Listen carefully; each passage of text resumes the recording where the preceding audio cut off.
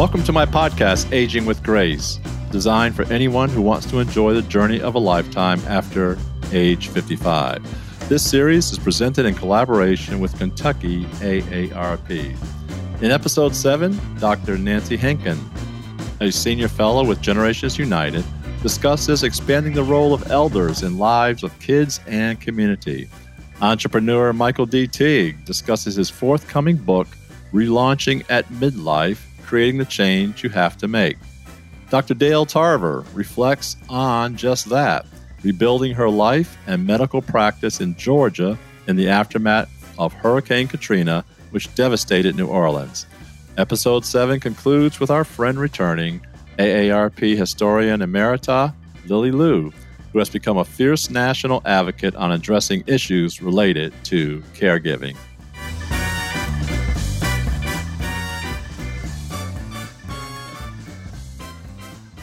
I read a good book recently, still reading parts of it. You've Got This. It's by an author named Margie Worrell. And she has a number of essays in there that I think are very timely for where we are as a society. You know, I have an admission, and many of us probably do the same thing. You know, how long has it been since we've said no to someone? How long has it been since we've disappointed someone with those looking at us with those puppy eyes, and we've said no? You know, let's face it, we are almost programmed to say yes to what others want to hear. Yet, it's impossible for any busy person to live a great life if their fear of not pleasing everyone keeps them from ever disappointing anyone. That's a good line by Margie Worrell, which I really liked. Now, so I'll say it again. It's impossible for any busy man to live a great life, busy man or woman, by the way, to live a great life if their fear of not pleasing everyone keeps them from ever disappointing anyone. You see, of course, there's nothing wrong with saying yes, right? If it aligns with your priorities and your values, say yes. But just be mindful, every time you say yes to anything, you are, by default, saying no to whatever else you may have done with that time, which is your personal time. Saying yes when your heart isn't in it often leads to resentment and frustration. I think maybe Warren Buffett had it best. He said, when people ask him about opportunities or to join an organization, whatever it is, he said his standard answer is no to everything. Now, maybe we're not in a position of a Warren Buffett to say no to everything. And I'm sure he too finds those obligatory moments in life when we have to say yes. There's the recital for the little ones. There's a sporting event. There's family gatherings. Those things are important for family value, to which we, by obligation, our standard answer has to be yes, to be part of a fully functioning family, or even as part of a society. We all have responsibilities to each other and certain things to which we have to give the obligatory yes. But the question is, there are also opportunities to say no. And I speak this from personal experience. In my 30-year career working, I'm now easing into my retirement years. But during that time, I served on the board of directors for 27 different organizations in our community, nonprofits, and people need board members. And they say, "Hey, Dale, you'd be a great guy for our board. Can you join us?" I'd say, yes, not realizing that I was saying no to something else, which I really may want to do. And so let me share that. I'm not alone in that. I'm sure our listeners are also in that same predicament, if you want to call it a predicament, but certainly a challenge. So, which is why I'm sharing this. So next time you're feeling pressured, next time I'm feeling pressured to say yes to something that just isn't lighting us up, something that just isn't turning our crank, how about this? Let's say, I'll get back to you tomorrow. If you say I'll get back to you tomorrow, it will buy you some time to get clear about what matters most, and then summon your courage to respond with a very kind and gracious no. This is not about rejecting another person. It's about saying yes to yourself. That word no can hobble us, can rope us into situations that maybe we don't want to do. But again, you don't want to disappoint because, as I said at the onset, it seems almost like from birth, we are programmed to say yes. So again, this is not about rejecting another person. Make sure we're very clear about that. It's about saying yes to yourself. Only by saying no to the good can we ever create space for the great. And that's what I'm encouraging us to do. Find an equilibrium, find a place where we can say no to not, say no and not be offensive, but only by saying no to the good can we create space for the great. And it seems like the older I live, and I'm encouraging you, and I'm not alone in this, the older we get, it seems like our filters are slipping, you know? And so maybe a good place for the filter to slip might be to use that unwieldy word and say no to allow opportunities and create space for the great.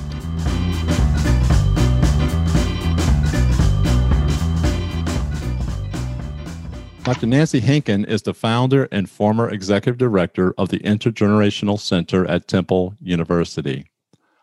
My next guest is currently serving as a senior fellow at Generations United and is a national consultant in intergenerational practice, policy, and research. She resides with her husband in Philadelphia, PA, and has 2 granddaughters in Florida. Please welcome Dr. Hinken to this episode of Aging with Grace, presented in collaboration with Kentucky AARP. Dr. Hinken, are you there? I am. Thank you so much. And please call me Nancy Dale. Well, thank you very much. I appreciate that. Thank you very much. This is a very challenging topic when it comes to modern grandparenting, and you've done a lot of research on it. And I thought for today's conversation, we would kind of, for the next 10 minutes, kind of pivot between 3 points, if you will. We'll talk about the why, we'll talk about the what, and then we'll talk about the benefits. Because I think that's where we are in terms of what people are wondering. A lot of people have questions about grandparenting. How do I connect? What do I do? And your body of work has been very influential in leading people and also suggesting areas for people to get engaged. So when we start with the why, as people age, there tends to be a tendency towards isolation. That's something that is part of the aging process, that older people, it's important for them to continue to connect because we tend towards isolation as we age. I'm not exactly sure that I agree with that. I think it really varies. People age differently and have different kinds of social networks available to them. And I think more and more people are staying in the communities where they've lived, and they want to continue some of the friendships they have.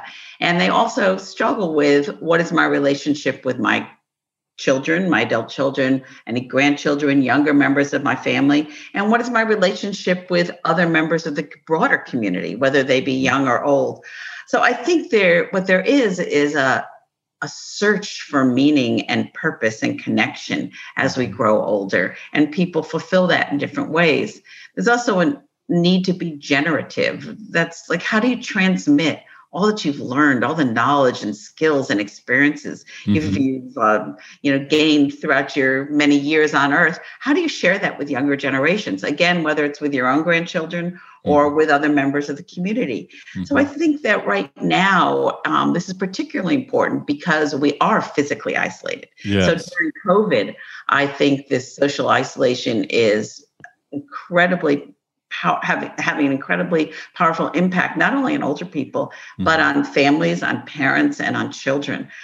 We don't have the natural interactions that we usually have when we find ourselves, in our houses or our apartments, Yes. and often with the same people for many, many, many hours. And I think we don't have opportunities to touch each other. We don't have opportunities to hug each other. We don't have opportunities to necessarily share the confidences that we normally do. So we are the elders of the tribe. What's our role? How can we help our grandchildren get through this very challenging period? How can we be support to our children who are dealing maybe with families? And how can we support younger members of the community who may be struggling academically or socioemotionally or with food insecurity? So I think we're at the point, what's our role as elders right now? What's our role as elders? And I was not only is that important, our role as elders, but something you mentioned a minute ago, we must not ever undervalue a hug, which communicates so much. And I almost submit that that's part of validating, that's part of being human, being able to hug another individual, and now having that not available. What's the impact from your position? What have you seen, and how does that impact the family? Well, I think there's tremendous depression everywhere. I mean, I think I talk to my grandchildren on the phone and they say, when are we going to be able to hug you, Yaya? And, when are we going to be able to see you? And it breaks my heart, not to be able to see them. And I just think about all these people in nursing homes, in assisted care facilities, in retirement communities who are confined to their rooms. And not only can they not maybe see their grandchildren or young people, but when there were real high positivity rates, people couldn't leave their room. They couldn't get visitors, seeing your children and grandchildren through a window. So I think this is having a real impact on depression, on feelings of powerlessness, and on real feelings of loneliness. I mean, there's a lot of feelings of loneliness, and this has become a public health epidemic. I mean, it's been growing over the past decade, but right now it's a tremendous problem. And we have to start thinking about, how do we begin to heal? How do we begin to create opportunities for people to come together again and, just connect in meaningful ways? Well, what you're saying about how do we come back together again, that would suggest we have to become more intentional about creating relationships with different age groups. There has to be an intentionality there. Absolutely. And that's my favorite word, intentionality, because I think people sometimes assume, oh, yes, multi-generational family, we have great relationships with everybody, every age, or we live in a community where there are all different kinds of people and we interact with them in meaningful ways. When if you really look at it, often there isn't an intentionality about going deeper with relationships. So, when we think about older people, many older people have grandchildren, or at least have young people in their families. But how many of us really examine those relationships and say, do my grandchildren really know who I am? Who do I want to be to them? Do I really know them? What am I doing to get to know them better? How am I supporting them? How am I supporting their parents? And so, these are things that right now, as we have time, because we're all home so often, how can we start examining these issues and saying, whether it's within my family or opportunities within my community, how do I begin thinking going deeper? Well, to your point then, how do we deepen those relationships? And you don't want it to seem fake, right? It has to be natural. And to your point, there's Poppy over there. He's doing whatever Poppy does. There's Nana. She's doing, I think you said your kids call you Yaya? Yeah. And so, but without it feeling fake, which will turn kids off, how do you make that natural, Nancy? Well, I think part of it is relationships matter, and how you develop relationships matter. And when you look at research around relationship building, some of it's based on, self-disclosure. Do you share who you are with your children and grandchildren, get them to share who they are? And then can you engage in joint activities together? And how do you show respect to what they're thinking and not impose your values and judgments on them? So it is complicated because there may be conflicting cultural values. Sometimes grandchildren, grandparents are different religions, different races, different ethnicities. And those things can both create opportunities for conflict, but they can also create opportunities for real interesting discussions and for tolerance and for understanding across all these potential boundaries. Well, let me ask you this, because it's almost like the worst thing you want to do as a parent is ask your child, what did you do at school today? And what does the child say? Nothing. you know. And so when you talk about becoming intentional with the little ones, with the grandkids, what are some of the leading questions, or what have you seen or read that you think would be good opening statements, good opening gambits, if you will, for building a relationship with your grandkids? Well, part of it, my son always reminds me this. It's not necessarily what you did, but are you happy? What are you doing that makes you happy? What are the things that upset you? Can you share something you learned today? Are there questions you have of me that you've always wondered about? And there are a whole lot of activities you could engage in. There's a series of beautiful questions on an organization in Milwaukee called Time Slips. And there are questions that you can just interview each other on, like, what makes you happy? Tell me something about yourself I don't know. What's your favorite room in the house and why? What do you look forward to when you wake up? These are just general open-ended questions rather than how was school today? Good. I like that. And what was the reference point on that? Did you say Time Slips? Time Slips. It's an organization, but there are many organizations that have questions. That of course. Also, you can, with your grandchildren, you can come up with a list of questions to ask each other. I think the whole idea of interviewing each other. Yeah. So some grandparents want their kids to know about them. So we tell stories. So storytelling is really important, but it needs to be both ways. Please listen to my full 30-minute interview with Dr. Nancy Hinken, discussing ideas for elders interested in deepening relationships with family and community on my website, awg55.com.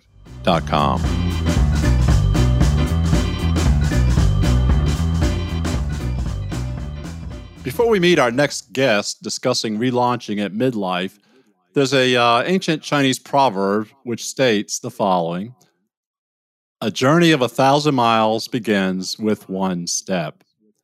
No matter what we desire to accomplish, be it small or large, we have to overcome inertia. Maybe there's some fear. There's other concerns, real or imagined, that we have to face before we can move from where we are physically or psychologically to where we want to be physically or psychologically.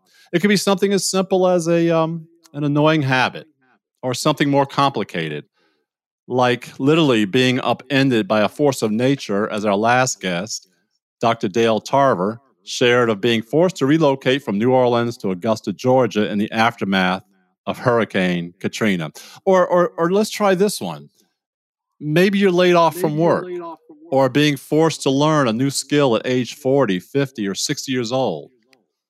And then the other option, which is probably more realistic with boomers, is this: early retirement perhaps becomes the inevitable question of what now. In this episode of Aging with Grace, we have a segment called New Beginnings. And my next guest, Michael D. Teague, has some ideas about how we relaunch, how we cope with new beginnings. Michael is an entrepreneur. He's the author of Relaunching at Midlife, Creating the Change You Have to Make. The next few minutes, we're going to discuss how to relaunch at midlife, how to get your hands around new beginnings, and a whole raft of related topics. With that said, Michael, welcome to Aging with Grace. Dale, it's a pleasure to be here. Appreciate you having me. Absolutely, my brother. How's New Jersey today? New Jersey, it's about between 37 and 43 degrees. It was colder when I woke up this morning and went to my lake place. I go to a lake for my quiet time and then worked out. Now it's a little bit warmer. Pretty windy, though. And we're not the Windy City. Oh. No, you're not. You're the Garden State. We're the Garden State. Well, I tell you what, we're going to kind of see how life is in New Jersey and also across the country. Yes. Because, Michael, you have some interesting topics that you've had to address.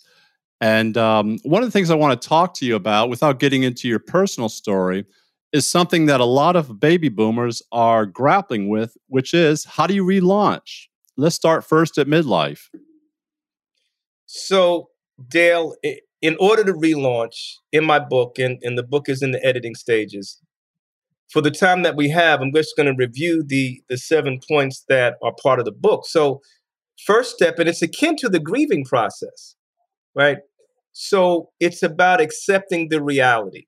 And I was on an interview a couple of days ago, and the interviewer said, Mike, at midlife, how many of us want to change? You know what I said, Dale? I said, there are times in our lives where change is inevitable and unavoidable. It's like death and taxes, right? We have to complete both. And so, not wanting to or being reluctant to or apathetic to is really, it's not the real issue. The real issue is, and I remember the examples that you provided earlier, someone is downsized. You got to relaunch.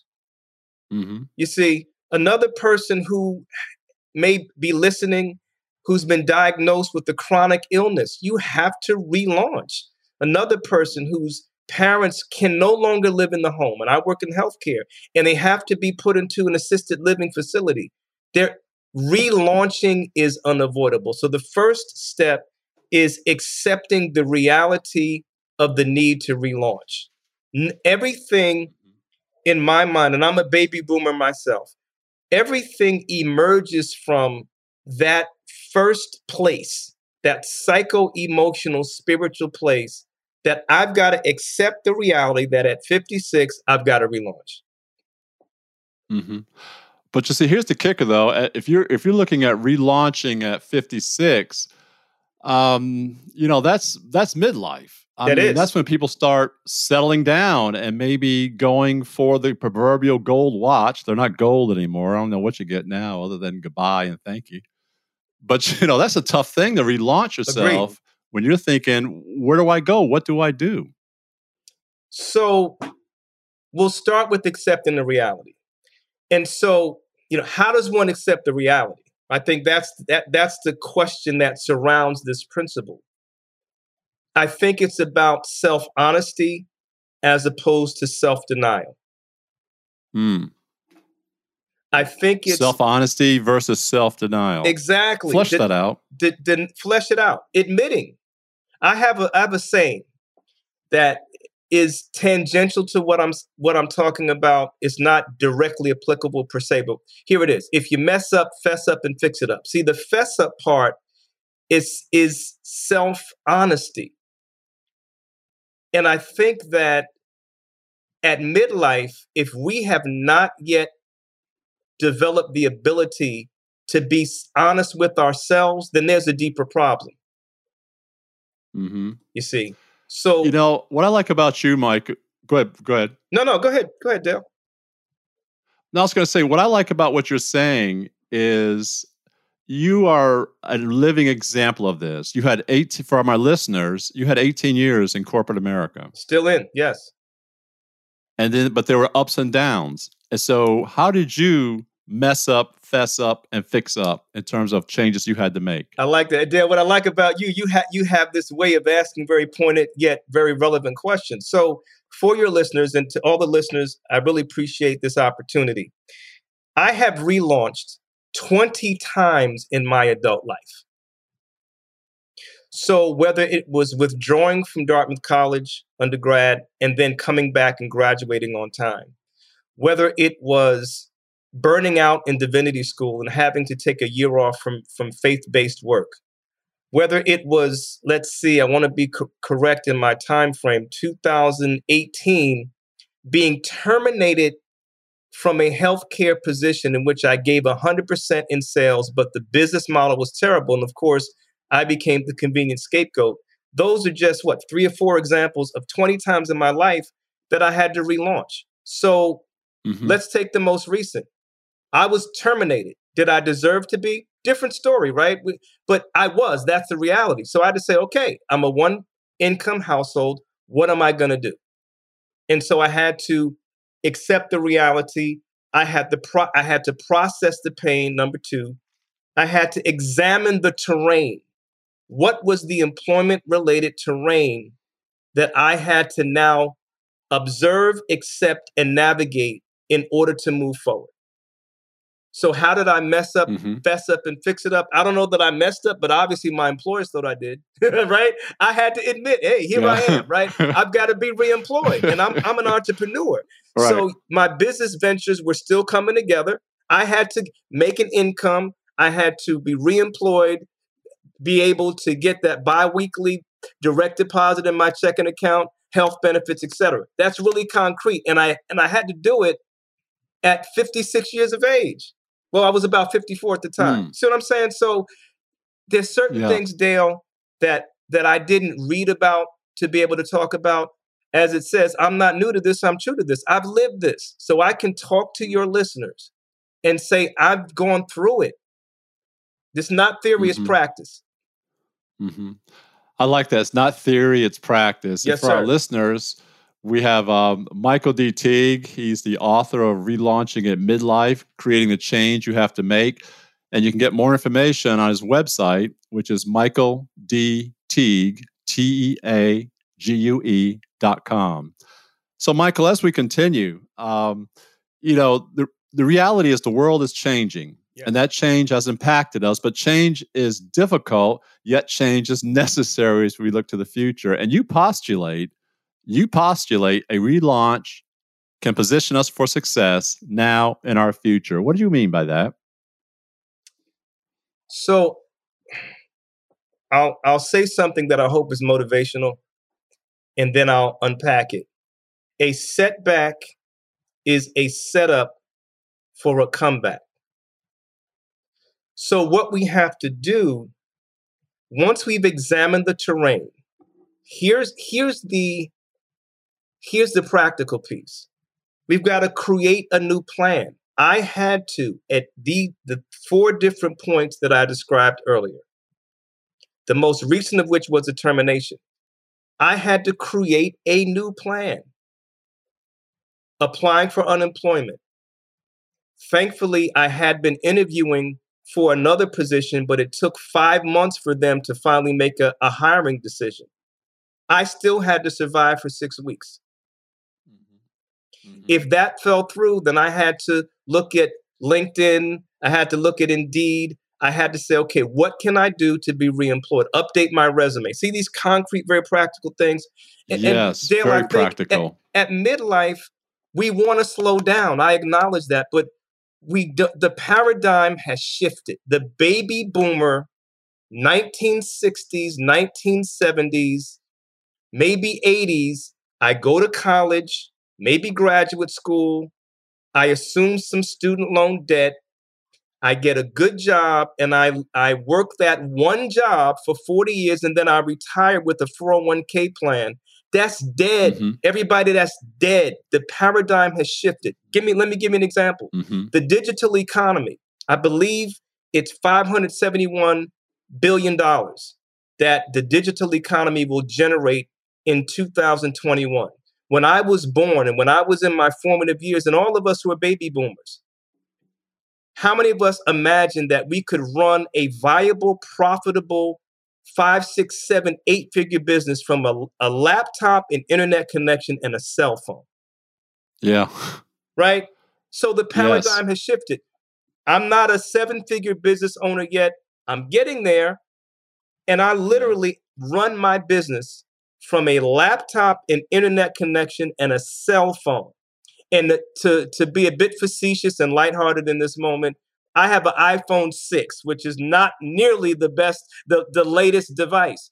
And my team of freelancers literally exist throughout the world. Am I bragging? No, I'm trying to force us to understand that when we want to be sedentary, relaxed, inertia has set in, we want to slow down and retire, now's the time we're going to have to speed up if we're going to make it in this day. Please listen for part 2 of my interview discussing Michael's soon-to-publish book, Relaunching at Midlife, Creating the Change You Have to Make, in episode 8 of Aging with Grace.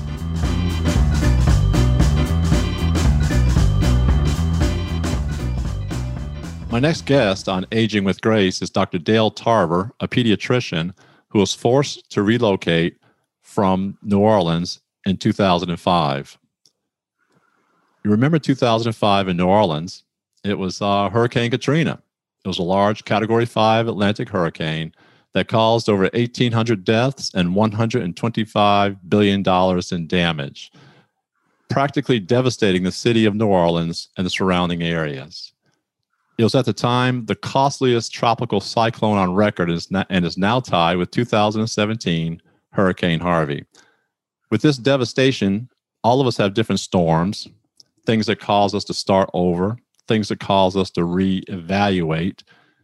And in this case, it was a storm of nature, something that our next guest could not anticipate, but yet she had to react to it. She had to create a relaunch plan, if you will, which Michael Teague, my other guest, will be talking about in more detail. But on this segment of Aging with Grace, we're going to be talking about new beginnings, things that cause you to accept the reality of moving on or simply staying where you are. Either way, not sure of the future or what's coming next. So without further delay, I'd like to introduce my next guest, Dr. Dale Tarver. She's a pediatrician in Georgia, Augusta, Georgia. And we're going to have a discussion about new beginnings and starting over, beginning with Dr. Dale Tarver. Dr. Tarver, are you there? Yes, I'm here. Welcome to Aging with Grace. I appreciate your time and coming on our program today to talk about new beginnings. And my understanding is you had a wicked new beginning in 2005. Give us a background of being in New Orleans right before Hurricane Katrina. You had a pediatric practice. Before Hurricane Katrina, I did have a pediatric practice. I worked for the Children's Hospital in New Orleans, and they had several satellite clinics around in the underserved areas of New Orleans. And so I was in my pediatric practice, in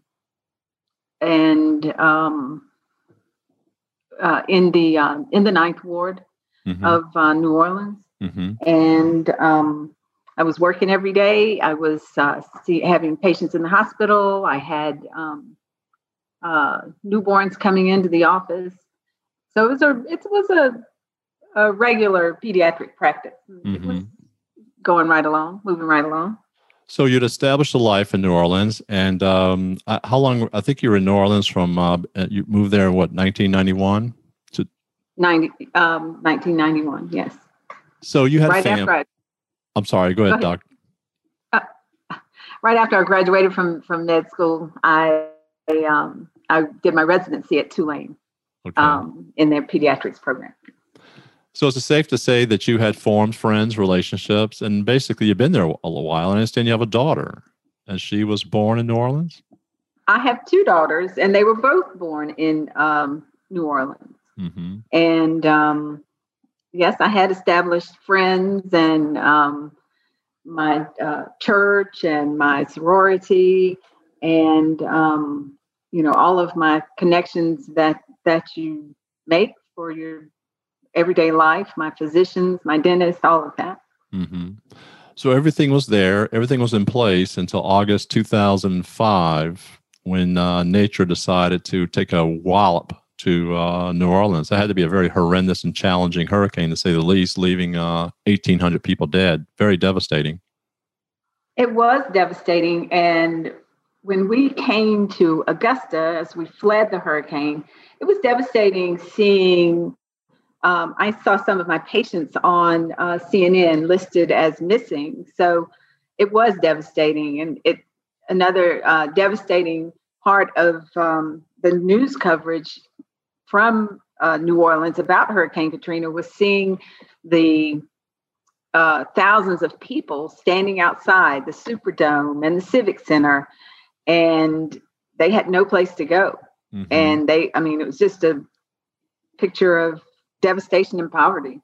And obviously no one could prepare for that. And so now you have to figure out, how do I adjust, right? I mean, because everybody, I think at the time, was headed west to Houston. Is that right?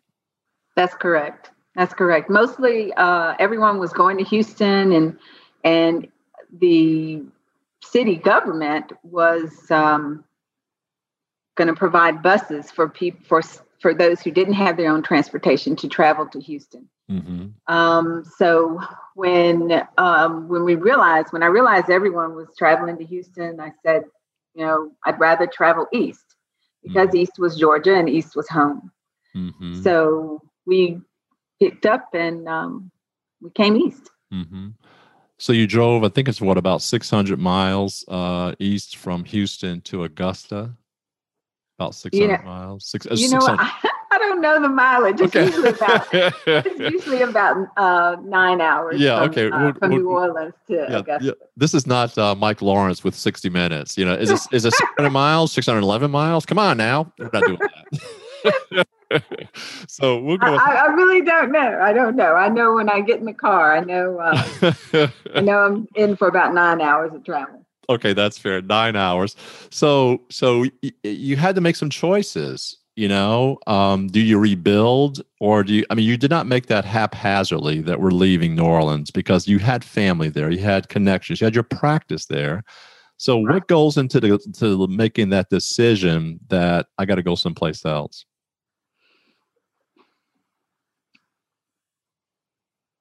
I think what mostly went into the decision to go someplace else was the knowledge that our friends were leaving there, and there are a lot of people packing up and leaving. And I think that at the time we didn't want to be the only ones stuck in New Orleans. We didn't know how much the devastation was going to be. Mm-hmm. And no, we didn't really want to leave I didn't really want to leave my office and what we had going on in New Orleans. But I think that no one anticipated the flooding that was going to happen after the hurricane that ruined several areas of the city. Mm-hmm. So it wasn't an easy decision to make, but it was a necessary decision to make. And I don't think that I anticipated that it was going to be long-term. Mm-hmm. So very traumatic. And so as part of the trauma, I imagine psychologically as well, you have to process the pain of letting go and embrace new beginnings. That's not easy. It isn't easy to let go. Especially, I felt like I really had matured and really became a woman in New Orleans because I had built a family and built a practice and basically on my own. So it wasn't easy. It wasn't easy letting go. Mm-hmm. But you do have to look forward, and you have to keep going. So you have to have I gather then we can agree you have to have a fluid plan. You certainly didn't know all the pieces of going to Augusta, but you had a general idea of what that was going to be like before you headed out. Would that be a fair assessment?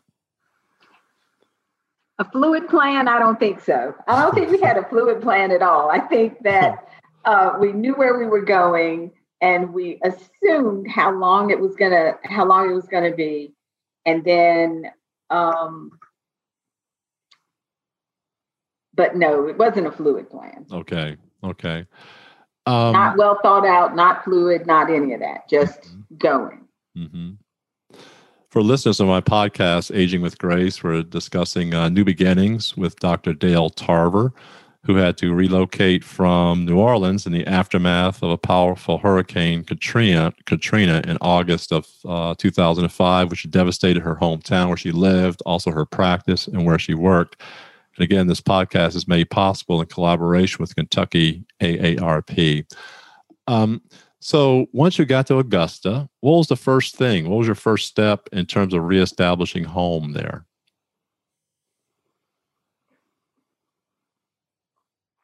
Well, the first step was when we first got here, we stayed with my mother. Mm-hmm. And I think the first step was trying to get my girls in school.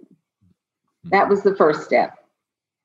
So basically, that would be the basics. Would be shelter, making sure your two daughters at that time are going to two daughters getting into school, And it's starting to, what about, and so you have family there because that's your hometown, I gather, right? Yes, that's my hometown. So then you had to figure out, okay, how do I launch my practice here? Right? I mean, you just can't walk in and start build up a practice to the extent you did in New Orleans. It takes time. You can't. You certainly can't just walk in, purchase a building, and hang out your shingle. You can't do that. The first thing you have to do is get a license. I had to be licensed in Georgia. I was licensed in Louisiana, and I had to be licensed in Georgia. I had a friend who was going on maternity leave, and she needed a substitute for her while she was out. And so we hurriedly got my license in order. And so I was that was my starting point, was really just filling in for her while she was on maternity leave. Mm-hmm. And once she was back from maternity leave, because I had communicated with others in her call group, they asked me to come and work for them. It's locum tenens. They wanted a day off, but they didn't want the office to close. So I worked in their offices for probably the first 6 months that we were here. Mm-hmm. And then in 2006, I did find my own place to work and start my own practice. Mm-hmm. So about a year later, it picked up. Mm-hmm. It picked up, but I was doing sort of bare bones practicing. I was still filling in for the other physicians for about 3 days out of the week, just for income. Maybe just looking back on the experience, what do you wish you had done and you didn't do, maybe? I don't know that there's anything that I wish I had done that I didn't do. I think with a new beginning, there's no rest period. You really have to continue to work. And I always say that after Hurricane Katrina, I have a friend who her husband went to work. She didn't go back to work, and she's a physician, for about a year. And I said, I just didn't have that luxury. When it happened, I had to get my feet on the ground and get running. A new beginning to me meant working harder. And after I had started, and about 3 years into my new beginning, I felt I could breathe a little bit more. But for me, a new beginning meant working to make sure that this new beginning worked out for me. That's excellent. And that's really good advice. Dr. Dale Tarver, thank you so much for your time. Truly appreciate it. And thanks for sharing with our listeners how through a natural devastation, you had to start over. And you've obviously done well. And we applaud you for that. Thank you very much for your time. I appreciate it. Thank you.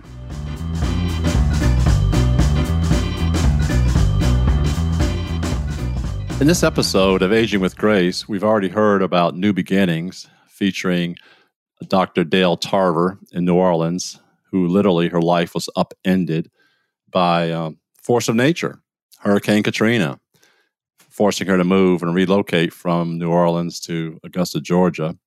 And then we heard from an author, writer, and entrepreneur, Michael Teague, with an upcoming book on embracing change, especially at mid-age, and how life, when it goes in one way and you have expectations at age 50, 60, 70, you have to figure out how to keep going in a different direction.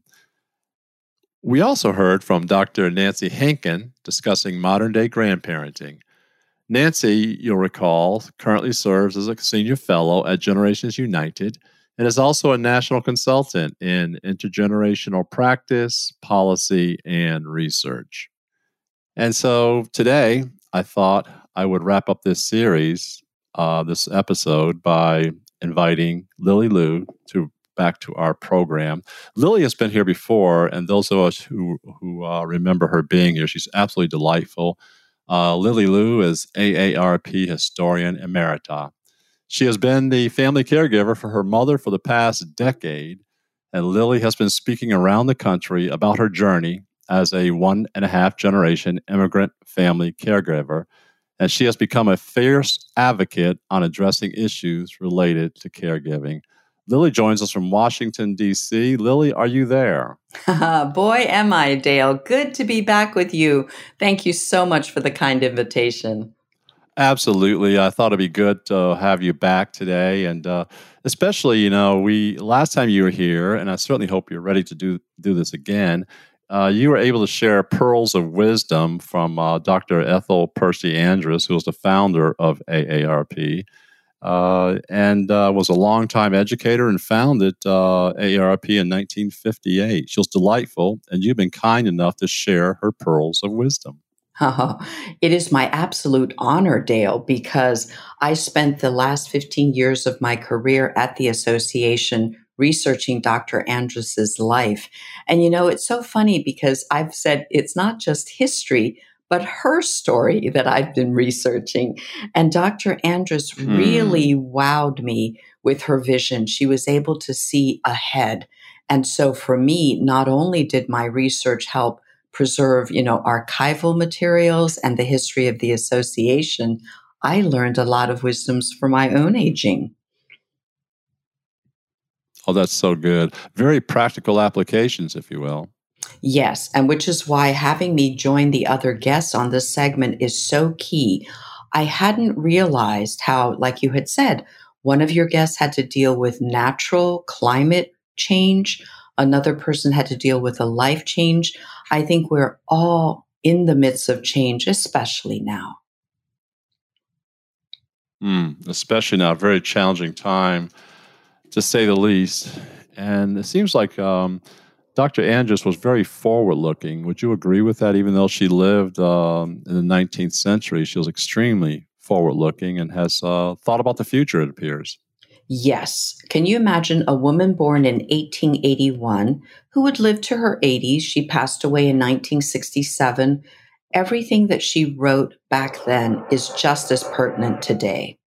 It's amazing that Dr. Andrus, as a citizen, as a resident, if you will, of the 19th century, was so forward-looking, Lily, in terms of kind of seeing the future, if you will. Oh, yes, Dale. It's so interesting. I spent the past 15 years, as I said, doing research about her life.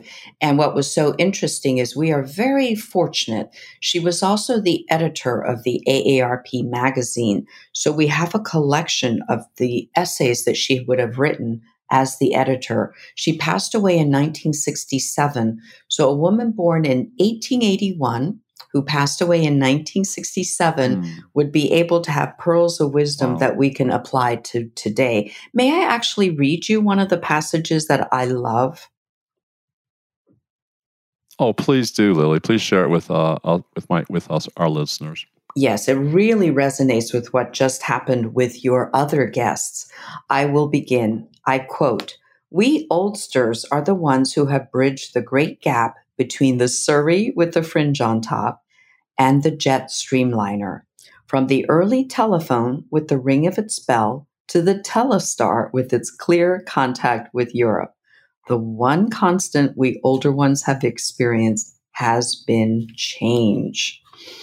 The young folks of today, on the other hand, have been born and reared in a world of the atom, of a world of unrest, uncertainty, of the threat of world war, and even fear of annihilation.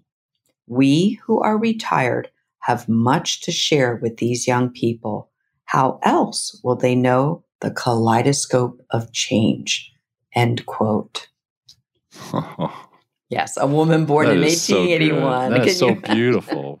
Yes, and so I felt that, that is just such beautiful prose. Yes, right. I mean, she was a writer of that era, and some of the words are from that era. But the context of what she wrote, I love, because number one, we are indeed always filled with change. But number two, she wanted to bridge the relationships between generations. Mm-hmm. And that's so important, in terms of reaching out between generations, establishing those relationships, which are beneficial to both.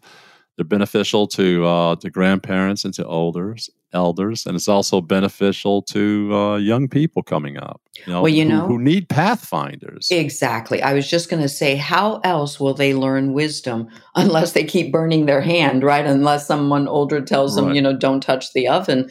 So I think for me, what I've learned by working with older volunteers, because that is still a hallmark of the association, is the ability to volunteer with AARP.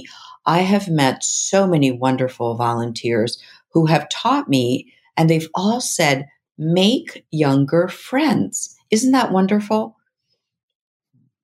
That's great. And I guess that keeps you young at heart, Lily. Yes. And between the generations, there's much passage of pearls of wisdom. The younger may be teaching the older technology, and the older one may be sharing life experience. That's so good. And I think as we go to our conclusion and ending this delightful segment with you, I've often admired Western or Eastern societies which value, venerate, respect the elderly among them versus Western society, which seems to be like, you get a certain age, you got to get out of the way because I'm coming through. And I think we do that to our own peril. Well, the Chinese, I can speak specifically about the Chinese tradition. There is a virtue in the Confucian philosophy that is called filial piety, Filial. And in the word in Mandarin Chinese is xiao. And so it's been around for millennia, and it's basically to honor, respect, venerate, and take care of your elders, your parents, anyone older. So I think that type of historical tradition does do something to help a society understand the value of the older members of that society. That's so good, Lily. Again, thank you so much for your time, and I certainly hope you'll come back to a future edition of Aging with Grace. Oh, it would be a wonderful honor, and thank you for everything you're doing in this space. It is a very needed podcast. Thank you. Thank you so much, Lily. For our listeners, you've been listening to Lily Liu. She is a AARP historian emerita and has been the family caregiver of her mother for the past decade. So she speaks from a wellspring of practical experience. And I hope you've enjoyed listening to her today as much as I have. Have a good day, Lily. Thank you, Dale. Bye-bye for now.